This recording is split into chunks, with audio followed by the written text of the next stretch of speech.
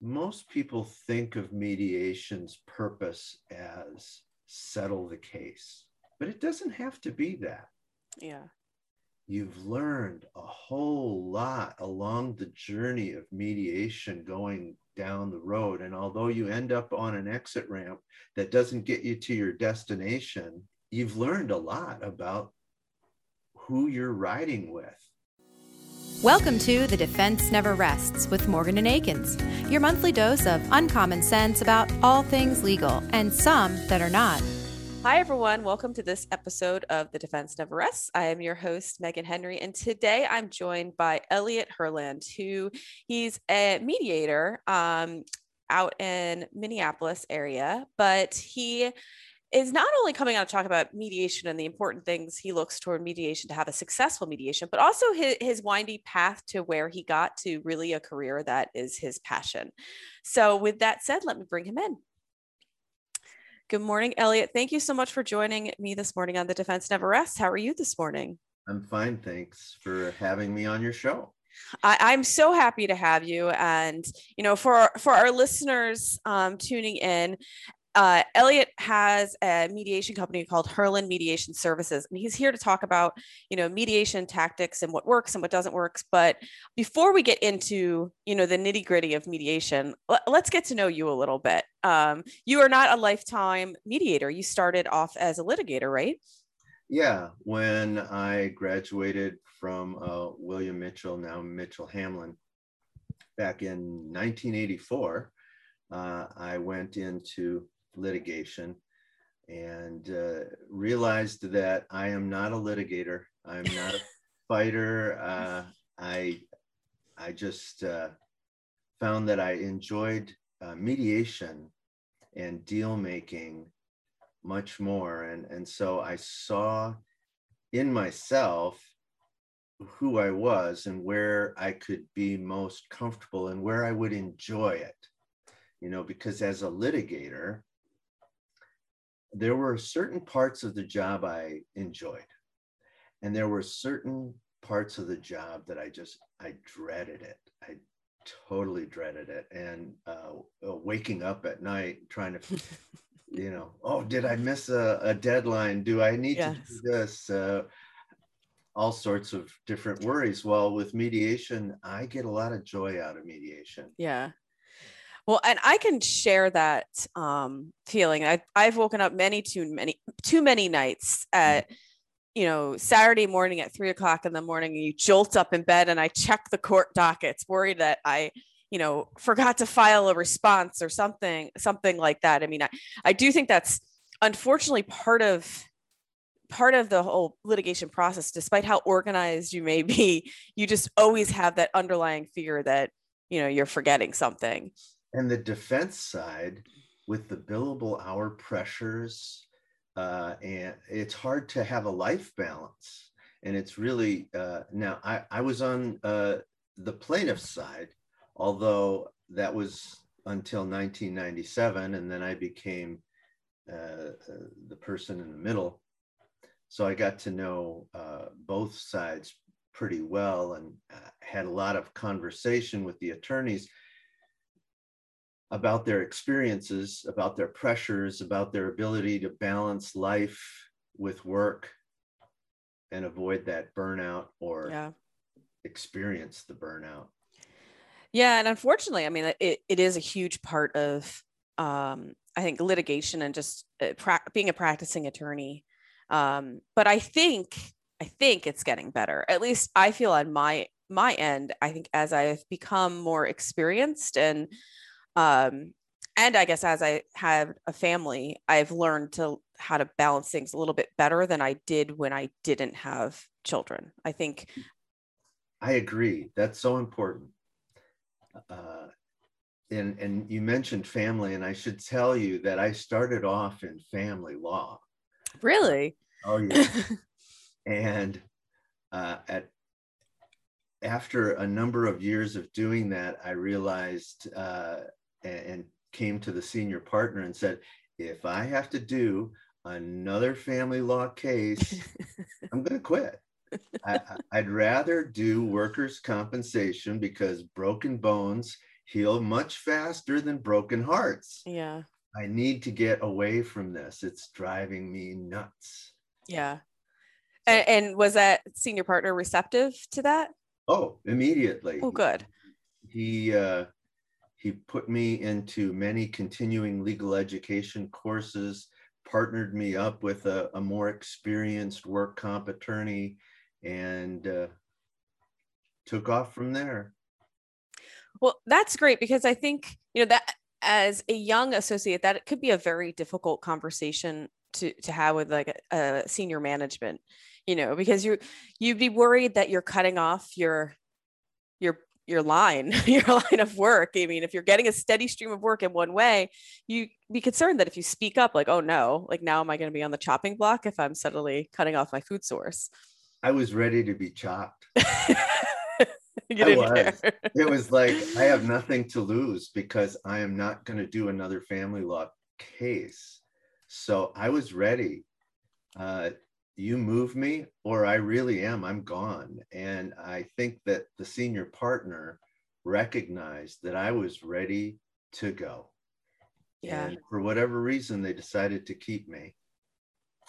And I kept going until I realized I just don't like to litigate. Well, let's back up a little bit, because everyone has a different story of how they became a lawyer and decided to go into this field that has so many options. Mm-hmm. But what was your path? Was it a direct path? Were your parents attorneys, or did you walk down a rambling road? No. In fact, my father was a doctor, and from the age of 5 all the way until I got to St. Olaf College here in Minnesota, I was going to be a doctor, just like my dad. And I realized after organic chemistry that I was not going to be a chemistry major. And after invertebrate zoology, I just was not going to be a biology major. When my math professor told me that if I intended to go on into math major courses, that I would be flunked. And if I agreed not to take another math course, she'd give me a C-. And it's like, I'll take the deal. See, I started deal making right away in college. So at St. Olaf, you only need 3 more courses after taking all the required religion courses. And so I did, and I finished a religion major and didn't really know what to do. So then I finished a philosophy major. That's also didn't know what to do with that. So my sister was going to be taking the LSAT. I looked over her prep stuff and thought, hey, I could do this. So I took the LSAT. I did all right. And then I went to law school, really enjoyed law school. Really liked it. My dad got over it. Well, I mean, if he knew that you were struggling with organic chemistry and math, I think he probably should have understood. You don't know my dad. He had in his mind that I was going to be practicing medicine with him, and he eventually decided that I had made the right choice. But at the beginning, he was pretty disappointed. Well, it's funny. I was pre-med as well. And I actually was a math major. So I didn't have the same same struggles with math as maybe you did. I was like the opposite, but I do remember organic chemistry was like a big slap to the face when you first took it, but I eventually got the hang of it. I took that midterm and I got a passing grade, and I had no idea how I got a passing grade. It must I know how. On a curve. Yes, I know how. It was on a curve.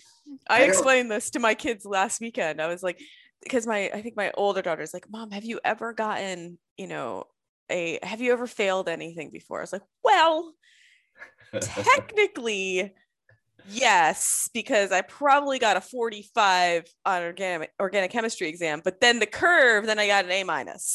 Yeah, thank God for the bell curve. Because otherwise, I don't know if I'd even have a BA, let alone a JD. It's a very hard concept to explain to kids too, because I'm like, well, like there's this one person who got a 95 and then the rest of everyone else averaged out at a 35. So if you got a 45, you really got an A. Right. And even then, I only got a barely passing grade. I enjoyed college quite a bit. It was in the 70s, so I'm sure you understand. It was a lot of fun. Plus, I was a DJ. Oh. Yeah, I was. So is that a talent you've carried forward? I just, I'm a bass player in a band. Mm-hmm. Although we haven't had a gig now for over a year because of COVID, I really enjoy music. Yeah. That is one of my joy generators as well. Mediation, music, walking, my children who are all in their 20s now. Yeah.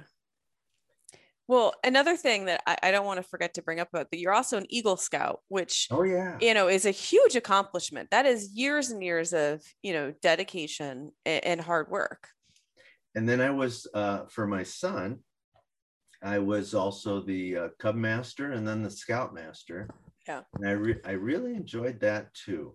And then once Evan got his Eagle Scout and then became an adult, I stepped back. I was an Eagle coach for a while, helping boys young men that I knew get their Eagle, but eventually those guys would time out. I wonder sometimes what it would have been like if we had, like they now do, just Scouts of America, where it's young men and young women, at first boys and girls. I wonder what that experience would have been like, but I did enjoy camping. When I was a litigator, I can recall going out to camp for the week, and I would feel the stress melt away as I entered the refuge of the woods. And then I was so happy to be there and help everybody with whatever projects they were doing, and helping with my parent leaders who were also helping in a variety of ways.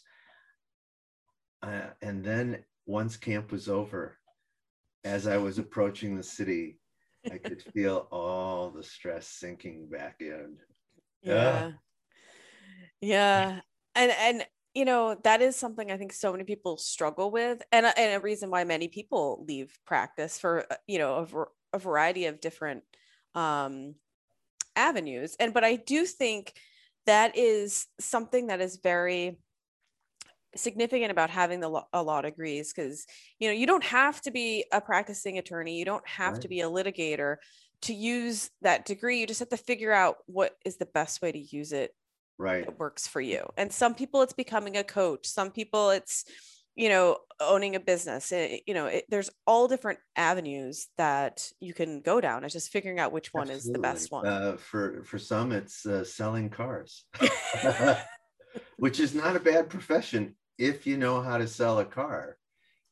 Every career has a certain talent, certain skill set that you bring to the table.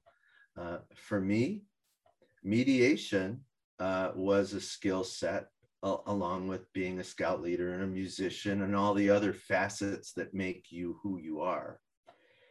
And it's important to not forget those other parts. I mean, if you find joy as being a claims adjuster or an attorney, I wonder sometimes if claims adjusters, when they realize, hey, I want to be a claims adjuster, I can't imagine a 5-year-old saying, I'm going to grow up and be a claims adjuster. Yeah. Well, I have this conversation a lot with a lot of guests, and even talking to people on the phone before they come on, or just chatting. And it is hard, because it's not something that you grow up knowing about, really. And nor do you really grow up knowing about the vast opportunities that are in insurance. Most people grow up thinking insurance is, the insurance salesperson, Right. and I think it's becoming more common now that, colleges have courses and majors and stuff that are catered towards being an insurance professional. But once you're in there, the opportunities of advancement are so wide and Absolutely. large, and the compensation is also can grow quite a bit. So it's exactly that. Like, I don't think many people say, oh, I want to be a claims adjuster, but then when you graduate college, and a career path might be open for you, and it is such a strong career path with like a lot of stability and a lot of different companies to go to if you don't like the one you're at. I think the insurance industry has to do more public relations in the schools to help those kids and young adults learn more about the opportunities of being a claims adjuster, so that we're not all thinking doctor, lawyer, fireman, policeman, that those types of cowboy, those types of things that kids think they're going to be. Yeah, we don't have any aspirations for cowboys in my house. We have an engineer and singer.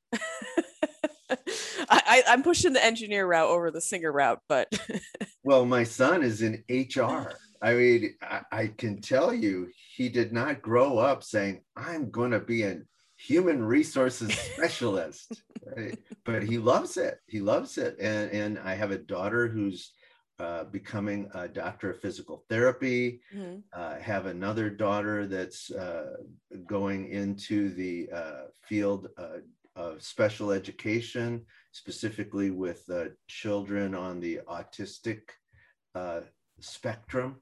And then I have a graphic designer who's finishing up at Iowa in Ames. It's fun to see where the path leads to these kids. And that brings up an interesting question. So when, looking back to your kids when they were younger, did you see some of these talents when they were younger and just not realize like how they would be placed later? Especially like I think you said it was your son or your daughter who's a graphic designer. Like, I mean, that involves at least some degree of artistic talent. So that must have been something you saw early on. But I mean, these career paths, was it something that, now you're like, oh, it makes sense that this is where they are? You're absolutely right. With Evan, he was very good at working with people. And when he was the senior patrol leader, he faced the challenges of managing all of these people in their different roles. Taylor was so caring about children that would have struggles. I mean, she's got a huge heart. And Lauren, with physical therapy, she was a runner. She still is a runner. And she had some difficulty with some pain in her shins, went to a physical therapist, got so much help that she just like, hey, I'm going to become a physical therapist. That was her passion. Yeah. That led right out of her enjoyment of sports. And then Katie was, she was always drawing. She would play this game on the computer called Sims, and she would design houses and have all sorts of stories. It was fun watching them develop their skills and find their way. So perfect segue into you finding your way. Oh, yeah. so you're a litigator for years, and then you decide to make the change. But what really was the catalyst that you're like, okay, like I have to change. I have to get out of litigation. I got to start something new. And you decide that, mediation is what it should be. So, yeah, I'm doing now work injury cases, and I go to the Department of Labor and Industry on many of these cases, dealing with the mediators and watching how they respond to the different personalities, sometimes claims adjusters, sometimes attorneys, sometimes the contractors, sometimes it's the injured worker, sometimes it's the lawyers themselves that bring the challenges to the mediator. And I like when I was in college, I could see myself being a DJ. So there I am in these mediations, and I could see myself being a mediator. So I called one of these people, Kevin, at the Department of Labor and Industry, and I said, Kevin, do you think I could be a mediator? Well, yeah, I think you could. So there happened to be a job opening there, and I interviewed for it. They made me an offer. It was much less money than I was making, but it was in an area where I could actually enjoy what I was doing. So I took the financial hit so that I could do something I enjoyed. Then I took the course in mediation. I started building a practice with the people there because mediation at the state is free. So the business is pretty good when you can get it for free. And then I decided I was given an opportunity to go to the collectively bargained system, which is called the Union Construction Workers' Compensation Program, became the dispute resolution facilitator.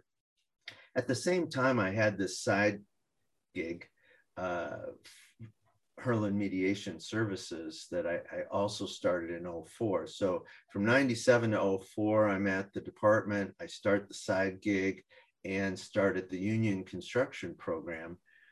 And then when I turned 60, I realized if I want to keep doing this into my later years, even after retirement, doing a few cases, because I enjoy it.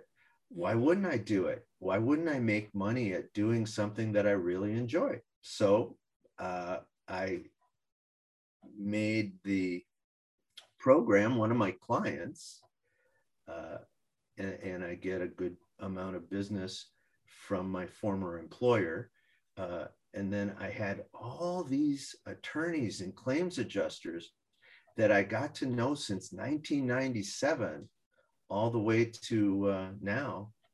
So I let them know by all sorts of different ways, by email, by mail, by LinkedIn. I got by Facebook. I got the message out that I was doing my own practice. And I find that not only do I get to do the things that I like, and I don't have to do the things that I don't like database entry. And that was a really nice thing, because now I had more time to do the other things that I enjoy, like walking is something that I really enjoy. That is the challenge too, right? Like you have to have, when you're getting started, you need to have people come to you to agree to mediate with you. So you have to have a reputation that someone's going to trust you. I mean, I know, on my end, I get, I'm talking about mediation with opposing counsel, and they send me a list of mediators, and immediately if I don't know them, I'm thinking, oh, well, they must be best friends with these people, and they're trying to pull a fast one. So you send the names to everyone at the firm, and you say, do you know these people? and you're very unwilling to try out someone new, because it's an unknown, and that's a challenge, for someone in your position. If someone doesn't know you, it's hard to get more business unless people talking and saying, oh yeah, you got to use Elliot. He's great. I used him. He's great, blah, blah, blah. But it's hard. Well, and when you're an older guy like me, and you're involved in a very small bar, there are a lot of people that do know you. For those that don't have as much experience, it's good to get involved. I'm involved with the American Bar Association, in the role of vice chair of the membership committee of the dispute resolution section, specifically in student and early career outreach. So we have programs where people can come in and talk to other mediators that have more experience and different types of backgrounds. And that's a way to do it. But an important thing for me to remember, and one of my attorney friends, Norbert, but we all call him Norb, I took him out to lunch during the Work Comp Institute. And he said, so what about your website? I said, well, Norb, I don't need a website. Everybody knows who I am. And he put his finger on his lips and he said, Elliot, this is when we're still in person, right? Before the pandemic. Do you see all those faces in the audience there? And the Institute draws a huge number of not only attorneys, but also the claims adjusters. I said, sure, yeah. You recognize a lot of those faces, right? Yeah. What about those faces you don't recognize? And most of them are younger than me. They have had no experience with me whatsoever. He said, it's important that you understand these people go to Google or whatever search engine and they type in your name. And if you don't have a website, well, you don't exist. If they can't find out who you are, you don't exist. Why are you on this person's list? Right. But if you do have a website, and it's very important to use someone that actually knows how to develop a website, because I do not have that skill set. So spending the money on creating a website that will inform the person looking at the website who you are, what your experience is, and the testimonials. LinkedIn is another really good way for people to get to know who this person is that is being proposed to be a mediator. And then the next step is when they come in for a mediation, you got to do a good job. Yeah, that's an important step. Because if you don't do it, I mean, there are certain times where you're a little off. And although you might accomplish whatever it is that parties are trying to accomplish, and it's not always settlement. Mediations are sometimes used for other reasons. But whatever the reason is, even though you're not really on your game, you get it done. But you want the attorneys and the claims adjusters and the other parties to the case, they're the ones that are supposed to shine. You're not supposed to be the smartest person in the room, but you have to do a good job of mediating. There's so many different aspects to being a mediator that you have to understand and help the parties understand so they can give you what you need so that you can reach that goal and do a good job so that the people that don't know you to say, oh yeah, Elliot, he's okay, I'll use him again. Right. And like I've definitely had experiences with mediators that you come out of there, and if your client is unhappy with the mediator, that's not good, and it's not good for you, and it's just it reflects, I think, poorly on me if they don't like the mediator, and if we didn't get the job done, it's just like, well, man, now we we came here, we spent money, and now my client has a sour taste in their mouth. So I mean, it's a challenge. It is, and mediations sometimes don't settle, and sometimes it's for good reason. And it's important that the parties walk away from the mediation that didn't settle feeling as though they accomplished what they needed to accomplish in that process. And then settlements, people talk about win, lose, and lose, and win-win, and they say that win-win is so rare. Actually, it's not. Both sides have a compromise. Both sides really don't get what they want. But what did they really want? In most cases, if they want a settlement, they wanted to avoid the cost and expense of litigation. So although they didn't get all the money they wanted, although they may have paid more money than they wanted, they did accomplish, and they did get the win-win of avoiding litigation. And that's also important.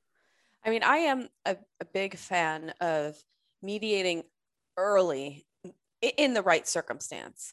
Absolutely. Because, sure, like we all could go to mediation, like, right before trial, after you've done everything and at that point, you've spent all this money.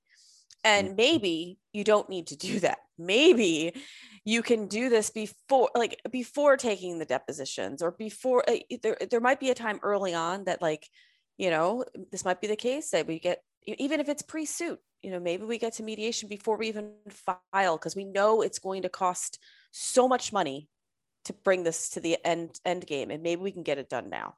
Independent medical exams, depositions, discovery, surveillance, checking out the person's social media, checking out the contractor's social media, finding out so many things. You're spending a lot of time doing it, and they're important for the mediation process. You can't come in cold because you may be doing a disservice to the client, regardless of what side you're on. But you're right. You save a lot of time and expense. And for claims adjusters, getting that file to close allows you to get to the files that aren't closed. And that's the claims adjusters work really hard. Yeah, and they have a lot of files. They have a lot of files. And so getting those files to close is valuable. Absolutely. Yeah. So from your perspective, sitting in your shoes, or standing in your shoes as a mediator, what do you want from the parties to put the case in the best position to either get it resolved or get what those parties are looking for? One thing I don't want is all the medical records. No, you don't need all those. You're not going to read them. If they give it to me, I'll go through them. But really, a medical summary, if you're dealing with an injury case, if you're dealing with other types of cases like family law, you have to know what the assets are. There are all sorts of different areas of law where mediation comes in. You need to have some important information, but I'm going to focus on injuries because that's where my experience is. And it's important to if there was a deposition, don't give me the transcript, give me a summary. Mm-hmm. What's really important though is a mediation statement. Yeah. Knowing where people are at with offers and counter offers, demands, in the response to the demand, if there was any, knowing in that mediation statement, whether it's from the claims adjuster who's not being represented or from the attorney that they hire. And it's important then that the claims adjuster give that attorney everything so that the attorney can then turn around and give those things, distill them down to what I need to prepare so that I can do that good job for them. Yeah. Yeah. And I like that you bring up not the stack of medicals, because I mean, sure, you're going to read them because that's your job. You're reading the submissions, but it's such not an effective use of your time to have to go through and digest it. A lot of times what I will do is I will give the mediator our medical chronology. So then you could just have a snapshot of what, the medicals look like. So you don't have to go through all the records. And if there is a medical record that is just bam, yeah, attach the medical record and highlight the spot put it in your medical summary, and if you really want me to see the exact words written by the doctor, highlight that. Don't make me search through all those things to find those diamonds in the coal mine. Right. And like, we've already done that work. So why have the client pay to have someone do it twice? When in reality, we just want to give you the key points you need. What are the injuries? What are the major legal issues going on? So you can say, okay, these are the hot topics. Where do these hot topics come into play? And how can we resolve this, knowing, these are the pluses and minuses? Well, and I would say that adjusters always have that information because they have to set their reserves. Right. Right. And you can't set a reserve if you don't have the information. And then also you have to give authority or have authority. And maybe there's desk authority and you have to go to the next level because this case is beyond desk authority. And having mediation done without authority and without having the person available, I always like it when everyone is there. Right. And now it's everyone is here on virtual mediation, in which case you don't have to step in my shoes because I'm not wearing any shoes. Well, and I'm happy you mentioned that too, because I was going to ask that, moving to this more virtual format, I see there are some benefits to it, but in my mind, I think in the grand scheme, virtual mediations are less effective than in-person mediations, but I don't know if you feel differently. I see advantages. What they are is different. So, for instance, apples and oranges. You don't say apples are better than oranges because they're not the same thing, but they both satisfy you in different ways. And so in-person mediation provides certain pluses and minuses, which, by the way, in a mediation statement, I'd like to know the strengths and the weaknesses of the case, but there are strengths in in-person mediation and some weaknesses. And there's a case to be made for virtual mediation beyond only having to dress from the waist up for the formality of it all. And the parties get to be in a familiar space. I'm not going to get into all the pluses and minuses. I don't, unless you want me to. But I think Zoom, that's the platform I use, is here to stay. Online mediation is here to stay. And so a mediator has to be effective in doing both in-person, online, phone. I actually had one mediation, where it was done with text messaging. That was very strange. The case did settle. And frankly, I think the attorneys could have settled it without me. But for whatever reason, they did it that way. But getting back to the question, virtual mediation provides so many advantages. And in the right cases, it's good. Especially in high conflict cases, having people separated by significant distance beyond a hallway between two rooms that have doors, and in some cases, hopefully the doors have locks. So there are advantages, but you're right. In person, I love in-person mediation because I like to be in the presence of other people. I like to see the body language beyond, the shoulders up. That's important. And then phone mediations, you even lose more. But a mediator has to be effective in whatever platform. And part of being effective is actually educating the parties on how to use it. For instance, at the beginning of the pandemic, I had to learn how to use Zoom or I would have no business. So I used LinkedIn to connect with people like Susan Guthrie, who's very good at teaching Zoom and other platforms. Once I got comfortable in using all the features like the breakout rooms and such, I would then tell my regular clients how to use Zoom so that they wouldn't have the frustration or the appearance that they didn't know what they were doing. I wanted to make sure that not only did they know how to use it, but they in turn could then teach their clients how to use it effectively.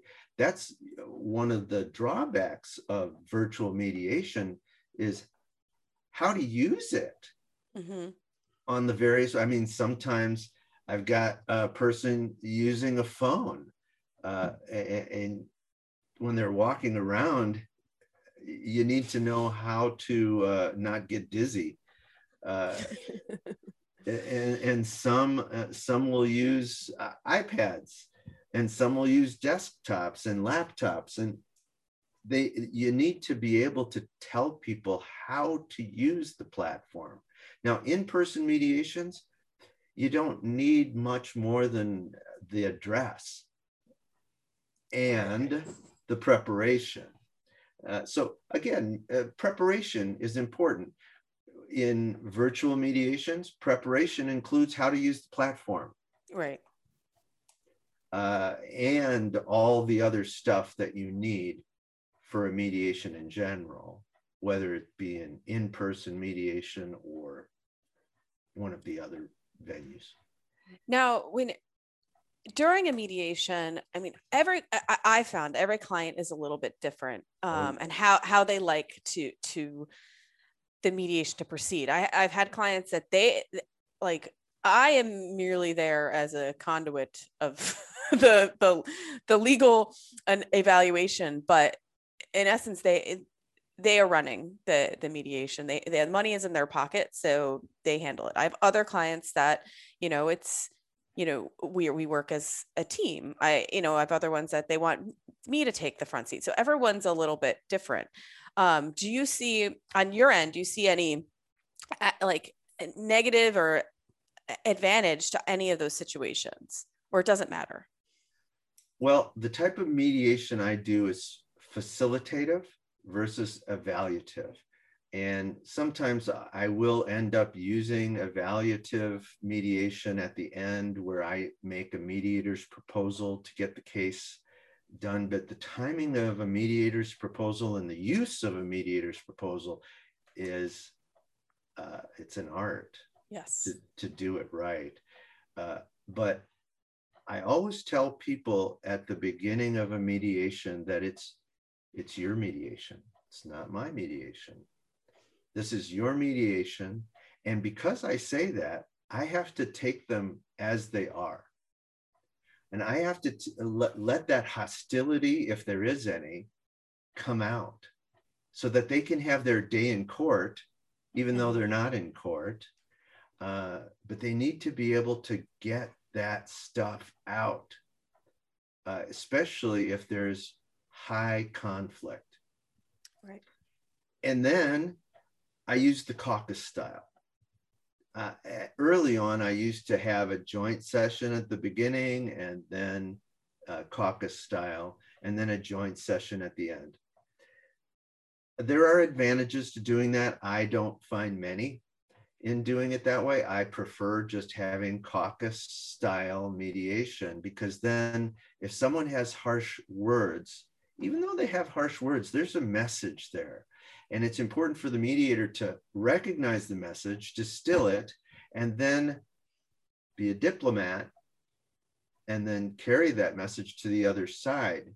Yes. To reduce the high conflict nature of those feelings and make them into something a little more palatable. Right.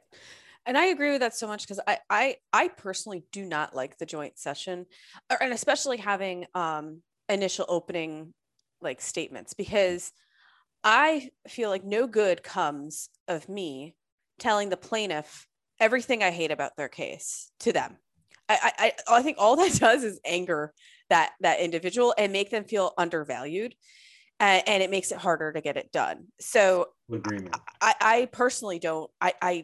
If I can, just most of the times, if I'm like, you know what, I will reserve all my statements for when we are in private, because I don't want to piss off the plaintiff. like, like we're here to try to resolve it. I don't want to make it any harder, but Well, they do have negative points to their case. Well, and the adjusters and the contractors can have some strong feelings about the credibility, or on the other side, what the intentions are. Right. And so I don't need them to make their opening statements to each other. They've already been doing that up to the day of the mediation. Both sides know how the other side feels. I can't recall a case where both sides didn't know where the other side was coming from. They might not know it in detail, right, but they've got a good sense of how each side is approaching the case.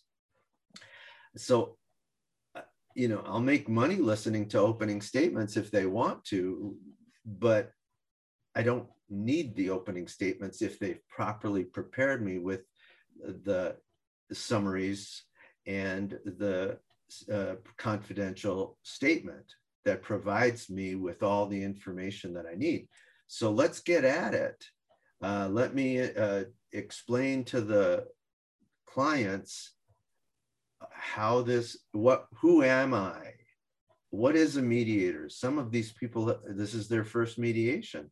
How does that work? I always talk about mediation being a journey because on one end, are you kidding me? They think I'm going to pay that much money? And on the other end, are you kidding me? This is an insult. Do they really think I'm going to accept that? And I always tell people, no one is expecting the mediation to stop right at the beginning. That's not why the mediation is occurring. It's a journey, and we take it step by step by step. I do love the emotions that go through every mediation, and without fail, same ones every time. It's that first step, everyone's offended, and and then it's the second step, everyone's annoyed that they didn't move enough in either direction. And then the third step is, this is never going to get done. This is a giant waste of our time. Somewhere bracketing comes in. Exactly. And I think, and then the proposal. Yeah. So it is an art and a science, but I kind of chuckle to myself, and oftentimes with my adjuster throughout the process, because if you're experienced, we go through these levels of the process, and you eventually do get there, and maybe you don't get there that day. Right. I mean, I've had so many cases that you don't resolve that day, but mediators like you keep up on it, and and a week later it happens, or in some cases the mediation comes back in a year after benefits, another length of benefits have been paid, and surveillance and investigation and all the things that occur during a case's pendency. Now they are finally in that spot where I want to be done. I just want to be done. And in family law, that's a different process. Right. Now, in your shoes, though, what do you see as some of the biggest roadblocks to getting to that end game? Anger. Yeah. There's no room for that. Yeah. Anger. And in family law, I did a number of family law mediations, and I can tell you that you earn every penny. doing that. It takes a special type of person to do family law mediations. Yeah. I don't care for them. Well, no, you made it very clear early in your career you don't want to do family law, so you shouldn't do mediations either. No, I certainly don't. But there's anger in employer-employee relationships. Also, many employers have been hit so many times, and occasionally there will be that one case where that person shouldn't have got all that money, because guess what?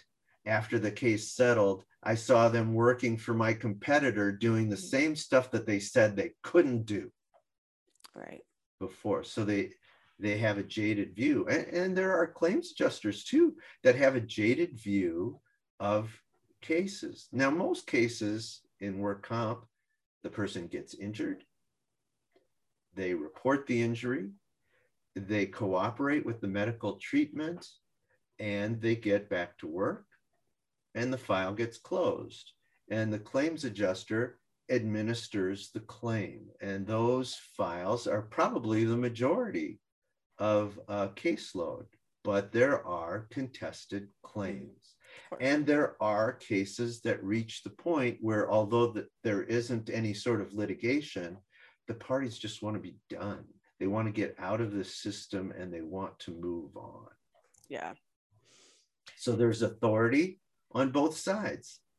What are you willing? What do you want to pay? What are you willing to pay?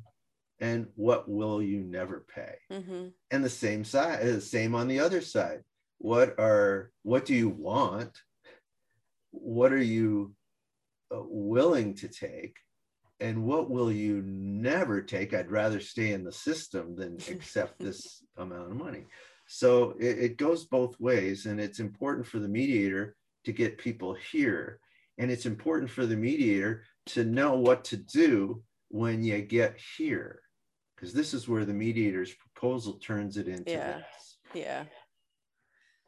And, and I think that looking at it that way, what do you want to pay, or what are you willing, what would you never pay, is even important when evaluating a case early on, like on my end, because you look at early on, you have a good idea of what they want. You have a good idea of what you think it's worth and where you think it will actually get done at. And typically that range is where you end up wrapping it up at the mediation, a year down the line. That's why I still push this early mediation idea when the case is right, because early on, you probably have an idea of where you want to be or where it will be. Yeah, mediation can also be a form of discovery, not necessarily the traditional ideas of discovery, interrogatories and authorizations to get various records, but you also get to learn, the employer usually knows the employee, who's the claimant, very well. But the claims adjuster and the defense attorney, they might know their clients pretty well, the insured, but they have very little information other than what the insured is saying, which is a type of truth, their truth. There is also this truth. And in a mediation, you will find out a lot about the other side and get a better idea of how to approach the case after the mediation is over and there is no settlement. Also, the adjuster, maybe, like you say, this attorney is new to them, and they'll find out what type of attorney are they going to be dealing with, who's representing the claimant, who they're also dealing with, but now they have to deal with them through an attorney. Yeah. So there's a lot to be gained from a mediation. Us mediators tend to want cases to settle. We like to keep track of our settlements, and we always feel a little bad about the impasses. But you have to realize, one, it's not your mediation, it's not your settlement, and it's not your impasse. You're doing your job, and if you do it right, the parties are going to get where they're supposed to be. And if it's a dispute about the law and how it applies to the case, which occasionally happens, then that case isn't going to settle, and it's going to go to the Work Comp Court of Appeals and eventually to the Supreme Court. That rarely happens, but it does happen. Yeah. That's why there's case law updates. Yeah, that's why we have case law.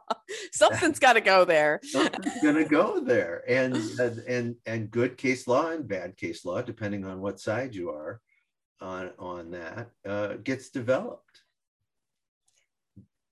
But you like to see mediations reach settlement, because most people think of mediation's purpose as settle the case, close the file, get on with your life. But it doesn't have to be that. Yeah. There's still something to be gained. You might come in with good faith intentions of settling the case, but there might be a gap that can't be closed. But you've learned a whole lot along the journey of mediation going down the road. And although you end up on an exit ramp that doesn't get you to your destination, and you've hit a pothole and you need to go to the shop, you've learned a lot about who you're riding with. Right. Because let's face it, they're on this journey together. They might be on opposite sides of the case, but that journey, whether it's to the courtroom or to the rooms provided by whoever's providing the rooms for the mediator and the mediation, you're with that person until the case is over. Right. Yeah. In family law, there is no life after death. No. There's just Gabrielle Hartley has this better apart approach. Yeah, she was on. I had her on the other week. that she's really good. I mean, Susan Guthrie and Gabrielle Hartley are two really amazing people. Now I don't do family law, but there's something to be gained by her approach to a better apart. Right. And then of course, she's the membership chair, for which I'm the vice chair. And yeah, there's a lot to be gained from both of them. I mean, it was a kind of a change of direction having Gabrielle on, but she was such a great guest talking about her book. And I think that the podcast just recently came out for that one, but and that almost Chris Martin and Gwyneth Paltrow kind of coined this conscious uncoupling, phrase that it's kind of the the baseline of her whole book Better and stuff. Apart. Yeah, her Better Apart is really she's got great success with it. Yeah. So I we're almost out of time, but I can't. Really? Wow, that went fast. I know. It's time flies when you're having fun, but I can't end this without bringing up the Magic 8 Ball. So does that just come into play when shit hits the fan and you're like, I don't know, guys, I don't know what we're gonna do. Actually, let's just ask the Magic 8 Ball. It's important to know your audience, definitely. But let's say that people are pretty happy and you're able to utilize the Magic 8 Ball, which, by the way, is the size of my head. When it looks large. Yeah. So if I know the case is going to settle, if I know people are there and I just have to make the announcement, I'll say, oh, Magic 8 Ball, is this case going to settle? And then I'll turn it over, and it doesn't matter what it says. What I tell them it says is, all signs point to yes.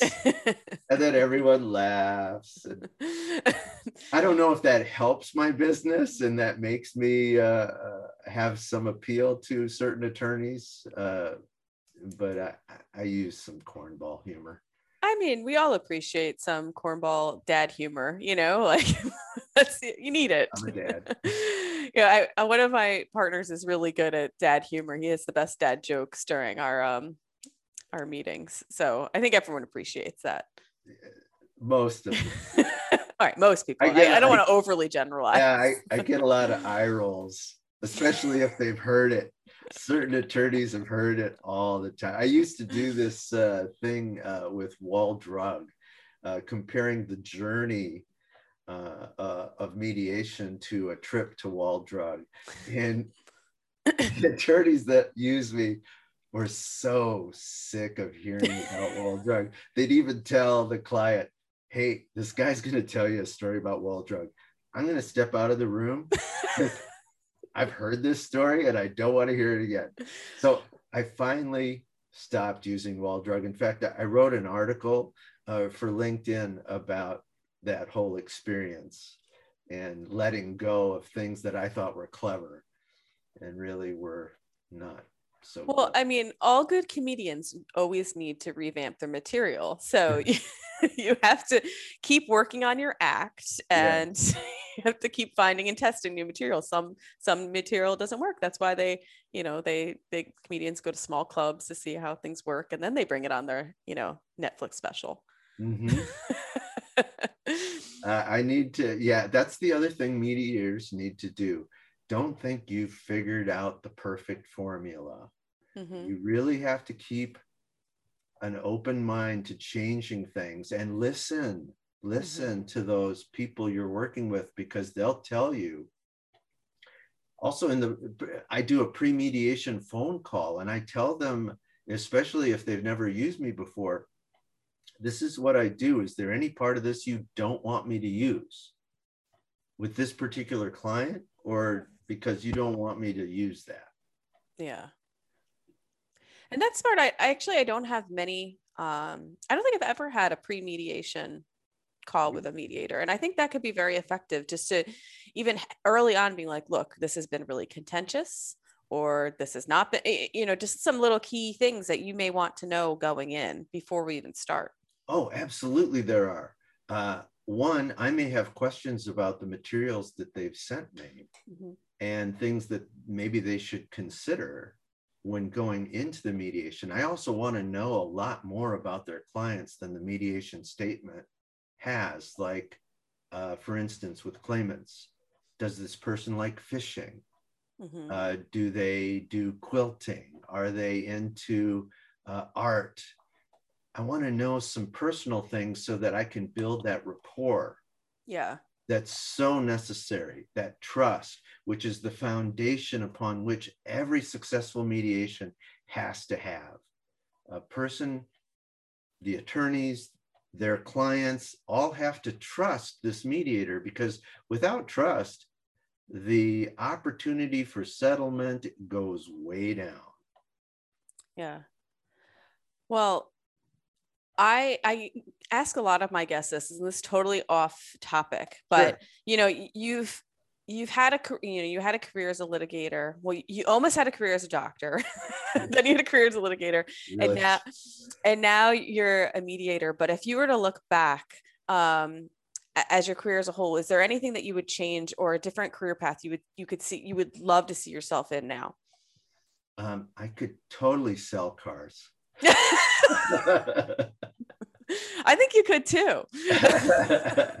My dad was in the car business. So was he? Yes. Yeah. He had a few it's a car dealerships. Yeah. It's a skill set. And there again, you have to be able to build rapport, build mm-hmm. trust, because you're not gonna buy a car from someone that you don't trust. No. Although I think it's a little different now. I recently got a new car, and I just cut the salespeople out of the process altogether. I'm like, this is what I want. I'm not coming in there to test drive unless you tell me the price now, your best price. I don't want to get your first price or your second price. I want the real price. Attorneys sometimes do that too in a mediation. Look, I'm not here to play around and dance the 1,000 veils. Here's my authority. Give me your best price. Let's see if we can figure it out. Now, I particularly think that that's a risky method, maybe not with cars, but certainly with mediations in this case, work injury cases. But there are attorneys that just want to get right to it. Well, I think there is a time that works. I wouldn't use a mediation to do that, because if that's going to be my approach, then why am I paying someone to help along the process? I mean, sometimes if I have a decent relationship with counsel, and I'm very comfortable with my client, I sometimes can talk to counsel and be like, look, like, let's stop beating around the bush. This is the most where I can get, can you get here? Let's see what we can do. But I wouldn't waste mediation on that. I think that's kind of a waste of money if you're going to be that straightforward. Unless you need someone to deliver the message or help out with client control. Because that's another use of a mediator, is to give them the bad news, so that they're not that attorney isn't the only one giving them the tour of reality ranch. Yeah. I like that, tour of reality ranch. Because at the bar or the club or wherever they were at, someone told them about someone else who got $250,000 for their claim, and this case is a $50,000 case. You got to disabuse them of the idea that every case is the same. Right. And it's certainly not. We all know that very, very well. Every case is different. Every case is worth different. Well, Elliot, thank you so much for coming on. Why don't you let our listeners know how they can find you and where they can find you? Well, they can call me 952-240-4005. My email address is unfortunately quite long: Herland Mediation Services @outlook.com. I don't know what I was thinking. And then HerlandMediation.com is my website. Finally, you have that website up and running so people can find you. I have a sweet website. Check it out. I paid a lot of money for this. I need you to check it out. Yeah, please go to Elliot's website so he can see his traffic increase, so he can know that his money was well spent. And for all our listeners, thank you so much for tuning in this week at The Defense Never Rests. Of course, if you like what you hear, please like and subscribe to our channel on YouTube at Legal Navigator, as well as on Apple Podcasts.